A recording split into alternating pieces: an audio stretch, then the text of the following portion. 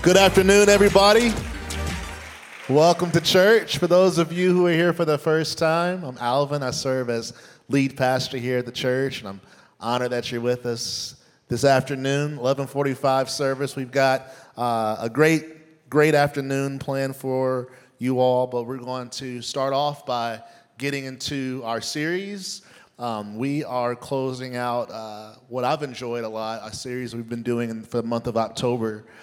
But before we get into it, there's a declaration we like to do here at Nashville Life before we get into the scriptures. So if you can repeat these words after me, say, the word of God is the bread of life. Nice. May my heart conceive it and my life achieve it. In the name of Jesus, amen. Awesome. Well, the series for October has been called Under Pressure. We've been talking about how pressuring situations can actually be opportunities for us to develop our growth, glorify God more, and make a greater impact on the lives of those around us. And the book of James in the Bible, chapter 1, verse 2 through 4. James 1, 2 through 4 says, "Count it all joy, my brothers, when you meet trials of various kinds. For you know that the testing of your faith produces steadfastness." Then it says, "Let steadfastness have its full effect, that you may be perfect and complete, lacking in nothing." There's a lot of people here today, and I don't know a lot of you, but I can say with confidence that every person in this room, you were created by God, and God loves you, and God has a purpose for your life, and it's His will and His desire for your life that you find perfection and completion in Him. And God is the only one that can actually get you there. He can take you to that destination that He has for you of lacking nothing, of being fully complete and perfect in Him and in His love. But that process is not easy. In fact, a lot of it involves difficulty and trials and pressures. But if we endure, we will see the great things that come from it. I believe that there's a level of glory that God wants to get from your life that can't actually be produced until certain trials and certain pressures are experienced. So the Lord's going to help us see these pressures differently when we approach them in our lives, because we always encounter them. But my prayer is that because of today, you'll see it differently and appreciate them more. We've been talking about different pressures all month. So we started with the first week with the pressure of conviction, and then we talked about the pressure of trust, learning to trust God. And then there was the pressure of courage. And last week was the pressure of disappointments. Today we are going to talk about the pressure of association. The pressure of association. Association is the connection or grouping to someone or something else. Association is the connection or grouping to someone or something else. Association matters in most of the things that we do. You'd be surprised at how many decisions we make based on how it will associate us. Everything from the friends we choose and the friend groups that we choose, the neighborhoods that we choose, certain clothes that we wear. If I wear that, I might be associated with that. Or if I go here, I might be associated with that. Association plays a large role in the way that we make decisions. The pressure of association, I'm going to define that for today. The pressure of association is the choice between autonomy or individualism and being linked to a larger entity. Whenever you face the pressure of association, you're deciding, do I want to stand alone and disconnect myself from the larger entity of being associated with something else or someone else? To be Christian is to be associated with Jesus Christ. with that association comes a lot of benefits, but it comes a lot of difficulties as well. It comes with a lot of hardships. And Jesus, being the good leader that he is, never wanted his followers to be blindsided and caught off guard about the difficulties that come with being associated with his name. So he tells us some things in John chapter 15, verse 18 through 20. This is what Jesus says. He says, if the world hates you, you know that it hated me before it hated you. If you were of the world would love its own. Yet because you are not of the world, but I chose you out of the world, therefore the world hates you. Remember the word that I said to you, a servant is not greater than his master. Jesus says, if they persecuted me, they will also persecute you. If they kept my word, they will keep yours also. At first I was hesitant when I was reading this because I'm like, how is this going to land in our congregation and in the city of Nashville and the United States of America?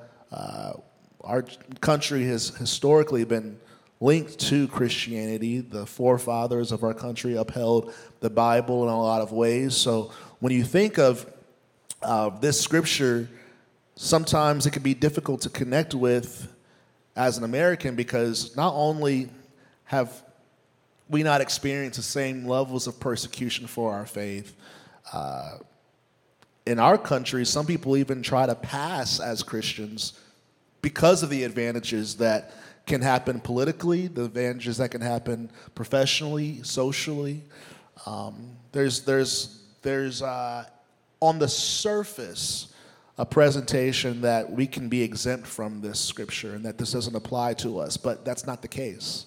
I truly believe that the persecution and the hate that Jesus is referring to goes deeper than nationality. It goes deeper than culture. It goes deeper than anything social. This is a spiritual thing. I believe there is a spiritual, supernatural hostility and animosity against Jesus in our world. And it makes sense. There's a reason why. I don't just have to think it. It's facts. God made Adam and Eve with an awesome responsibility of having dominion and authority over the whole earth. And when the serpent deceived Adam and Eve, they forfeited that dominion. They forfeited that authority, and it found itself in the hands of Satan, which is why the scripture calls him the prince of the air. He governs the world and he builds his own kingdom, the kingdom of darkness, and he's building it. He's been building it for centuries on this earth, and the way he builds it is through people who sin. So every time a person sins, you're actually carrying out the desires and the will of the enemy, and you're contributing to his kingdom. I know, it's wild when you think about it. It makes you look at sin a little bit differently. And he uses three things. The Bible says he uses the lust of the flesh, what feels good. He uses the lust of the eye, what looks good. And he uses the pride of life, how it makes you feel about yourself, feeling important, feeling special. And he uses these things because human beings, like, we love those things. Like, without God, we are all very vulnerable to these three things. Without the help of Jesus, all of us are vulnerable to at least one, if not all three, of the things that I just listed. So that's how he carries out his plan. That's how he's building this kingdom. And he's depending on the sins of people for his success. Then comes Jesus. Jesus is not from this world. He's directly from heaven. There is no sin in him. He doesn't sin. He never sins. The enemy tries to tempt him, and he never gives in. He is not with the program. Jesus shows up on the scene, and he's the first human that Satan has not been able to control. And Satan hates that he can't control somebody. He's not used to not controlling people. He's used to having a lot of success with people. And then Jesus comes, and he's the one human being that will not submit to his kingdom and not submit to his program, and therefore the world hates him. The world sees Jesus like a trespasser, intruding into a place that he does not belong. There's a scripture where Jesus encounters a man full of demons. And when the man sees Jesus, he goes, "What are you doing here? This is not your zone." He's like, "You belong in heaven. Why are you here? Why have you come here? This is not your place." Jesus did not belong because this world was governed by the devil. And here comes this holy King of Kings into a different dominion. Jesus stuck out like a sore thumb. He was like a bug that needed to be squashed. There was a target on Jesus' back since the day he was born. Even before he was born, when word got out that the king of the Jews was being born that night, King Herod sent out a decree to try to kill all the babies so that he would die. Jesus was a target. I should say there was a target on Jesus' back since the day he was born. During his ministry, we saw the Pharisees try to seize him on several times and take him out unsuccessfully. And then, of course, we know the big part of the story is when he was crucified. And y'all, that was even crazy. The governor, Pontius Pilate, gave the people a choice to save one of two people. It was Jesus and Barabbas, who was this notorious criminal, a murderer. And the people chose to save the murderer and crucify Jesus. You can't tell me this world doesn't hate Jesus. So what does that have to do with us? It has everything to do with us. When a sinner repents, and when a sinner is born again, he is born or she is born into the body of who? We are born into the body of Christ. We've got baptisms happening at 1 o'clock. Raise your hand if you are getting baptized or here for someone being baptized. Awesome. Can't wait. Can't wait. When you're baptized, you are being baptized into the body of Christ. It's miraculous. And your life is now spiritually united with Jesus. You are associated with Christ now because of your being born again. And that's amazing news. You inherit all of the privileges of Jesus. You inherit the royalty of Jesus, the priesthood of Jesus. You inherit the holiness and the righteousness and the power of Jesus. Every door in heaven is open to you. In fact, forget the door being open. You actually get the keys to the door. He gives everyone in Christ, he gives the keys to the kingdom. You get to roam through heaven like you were Jesus himself because you are associated with him. The Father sees you with the same adoration, with the same affection that he sees his only Son. You get to sit where Jesus sits. You get to eat where he eats. Currently, the Bible says there are mansions being prepared for you this very moment because you are associated with Jesus. Not because you're perfect, not because you've done everything right, because you are associated with Jesus. Anyone who is in Christ, you've got it made in heaven. But that's heaven. We're still here. The same way heaven treats Jesus, the same way that heaven will treat you the same as they treat Jesus is the same way that the world will treat you the way they treated Jesus.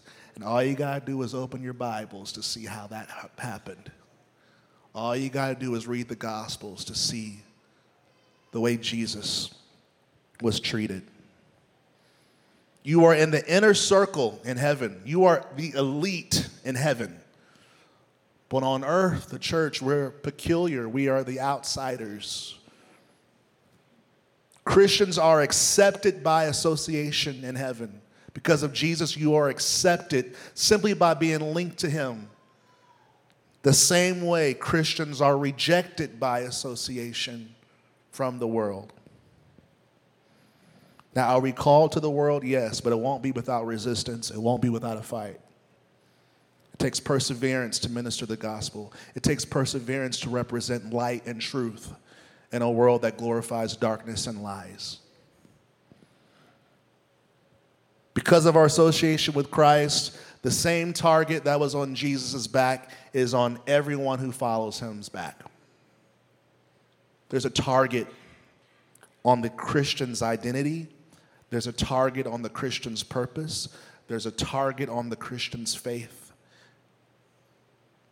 But Jesus is a good shepherd. He's our leader. He's our commander in chief. And he actually paved the way of resistance. He actually walked this earth and experienced the hate and the animosity from the spirit of the world. And he has every intention to prepare and equip, not exempt. He doesn't exempt his followers from the persecution, but he will prepare you for it. He does not exempt you from the hardships that he went through, but he will give you protection so that you can endure it. Those three things that I want to cover today are armor, perspective, and courage. Jesus gives his followers armor, he gives them perspective, and he gives them courage. Let's talk about armor really fast. Ephesians chapter 6. Ephesians chapter 6, verse 13 through 18. This is for all the followers of Jesus. It says, "Therefore, take up the whole armor of God, that you may be able to withstand in the evil day." In case you wonder, today is the evil day. We are in that in 2023. "And having done all to stand," he says, "stand therefore, having girded your waist with truth, having put on the breastplate of righteousness, and having shod your feet with the preparation of the gospel of peace." Verse 16 says, "Above all, taking the shield of faith, with which you will be able to quench all the fiery darts of the wicked one. And take the helmet of salvation and the sword of the Spirit, which is the word of God, praying always with all prayer and supplication in the Spirit, being watchful to this end, with all perseverance and supplication for all the saints." The fiery darts that Paul is referring to are the fiery darts that's against Jesus. And when the Bible says our lives are hidden in Christ. So if there are darts being shot at Jesus, he's at the podium. And you are in Jesus, then every dart that's coming against Jesus is coming against you. And it's not personal, it's simply by association. The devil doesn't care about you. He hates Jesus. He hates Jesus. So when you're in Jesus, he hates you now. It's all by association. But the Lord has given us armor to be able to withstand the hate of the enemy. Number 2, perspective. Matthew chapter 5. This is what Jesus says. I'm so grateful for perspective from Jesus. Jesus says in verse 10 of chapter 5 of Matthew, "Blessed are those who are persecuted for righteousness' sake, for theirs," Jesus says, "is the kingdom of heaven. Blessed are you when they revile and persecute you and say all kinds of evil against you falsely." You got to make sure it's false, though. False accusations. Now, if they're telling the truth, you don't qualify for this scripture. But if it's not true and they're just mad at you because of the Holy Spirit that's in you, that's what this is about. Jesus says, "Rejoice and be exceedingly glad, for great is your reward," he says, "in heaven. For so they persecuted the prophets who were before you." Perspective.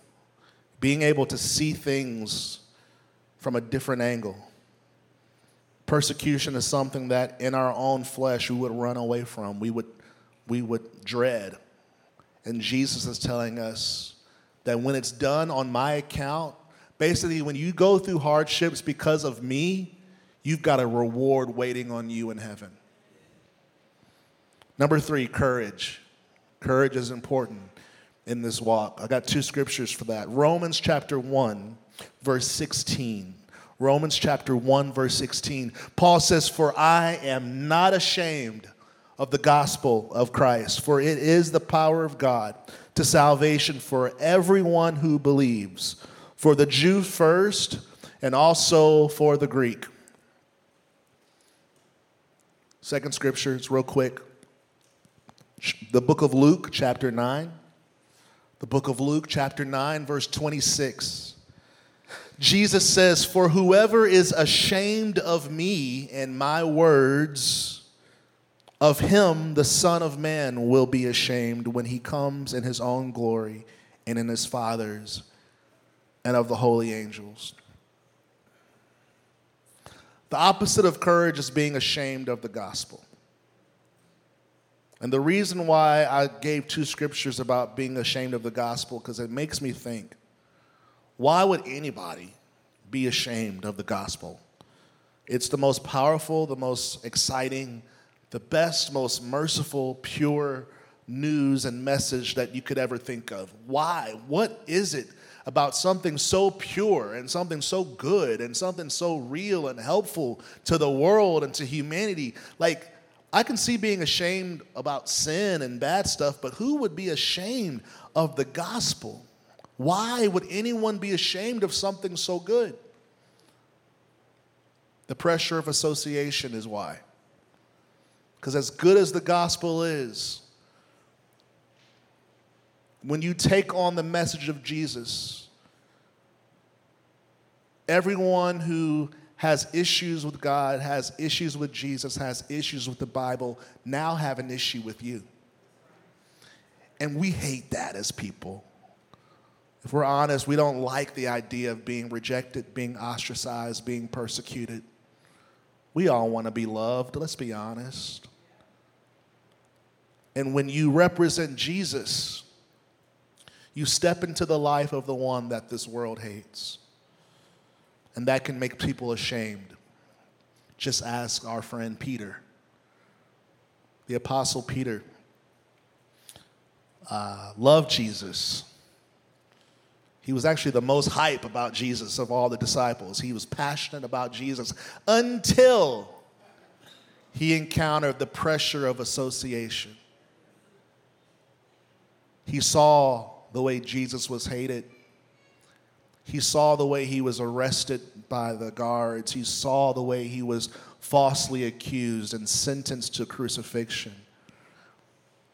And even though he wasn't Jesus, he knew he was associated with Jesus. And his fear was, if they treat Jesus like that,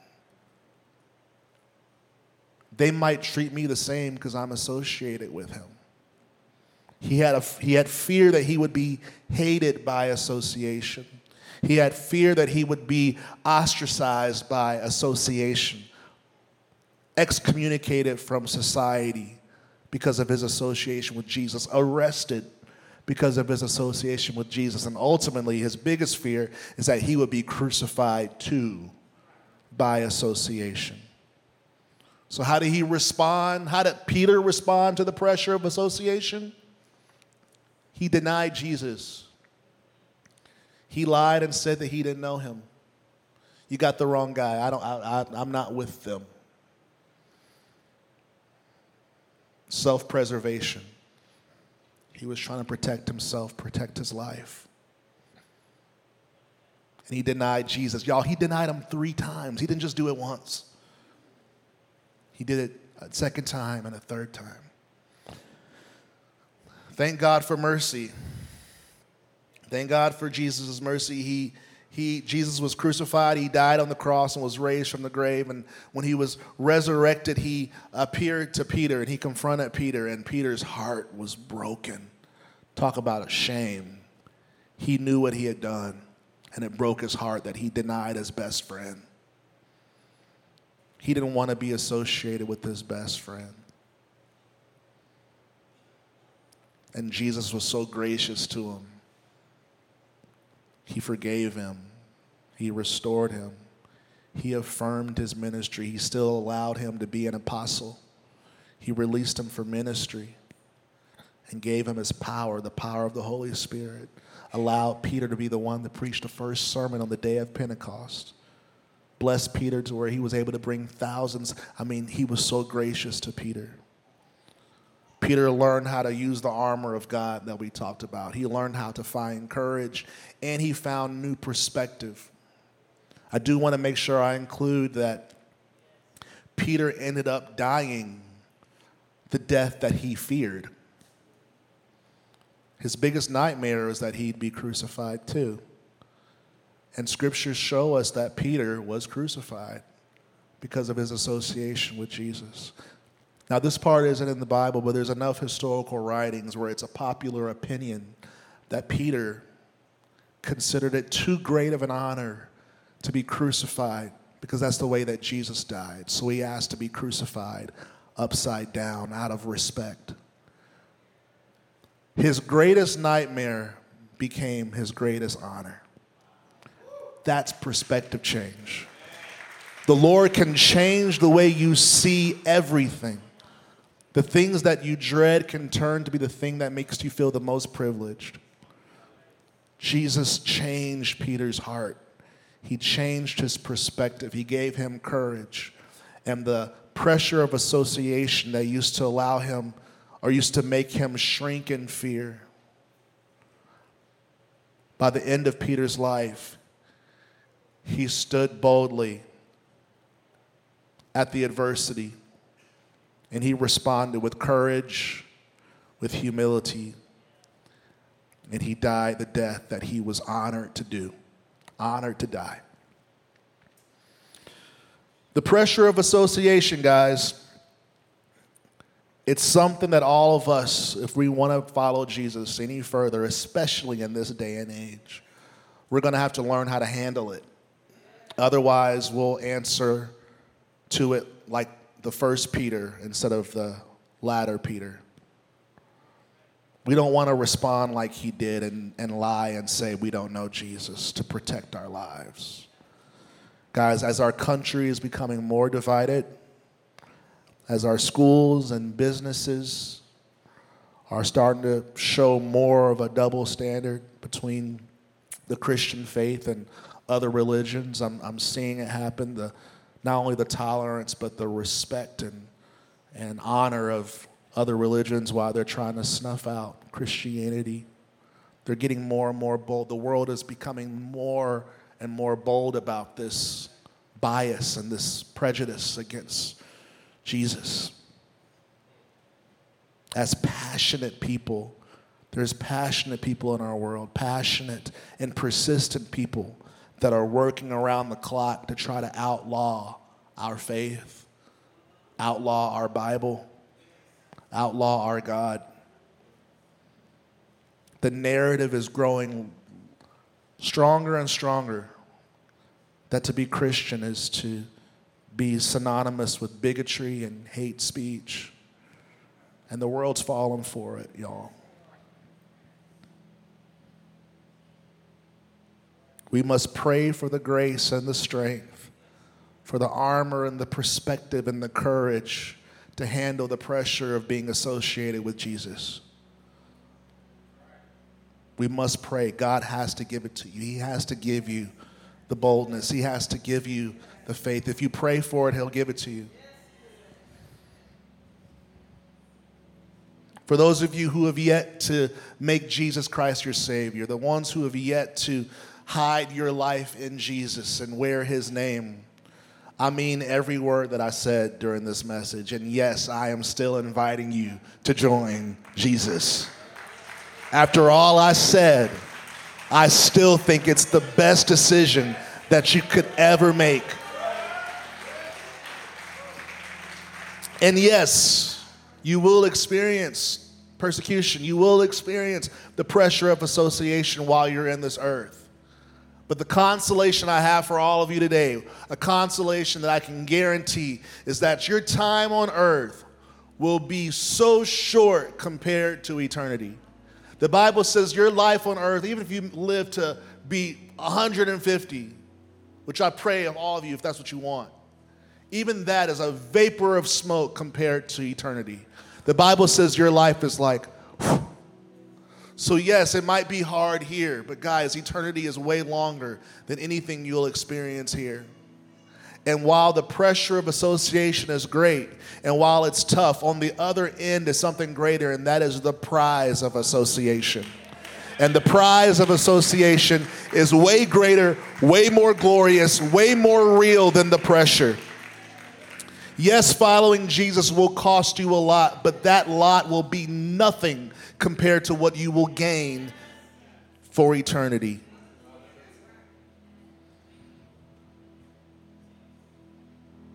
I'd like for us to pray. Father, in the name of Jesus, I thank you for the word of God.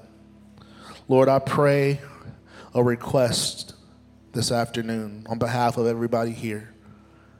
God, I pray, Lord, that you would take the glory of being associated with you and the rewards of being associated with you and the privilege and the honor and the joy and the prize of being associated with you, God. And I pray, Lord, that you would magnify it in the hearts and the minds of every person in this room. Lord, I pray, Lord, that you allow them to get a glimpse of just how great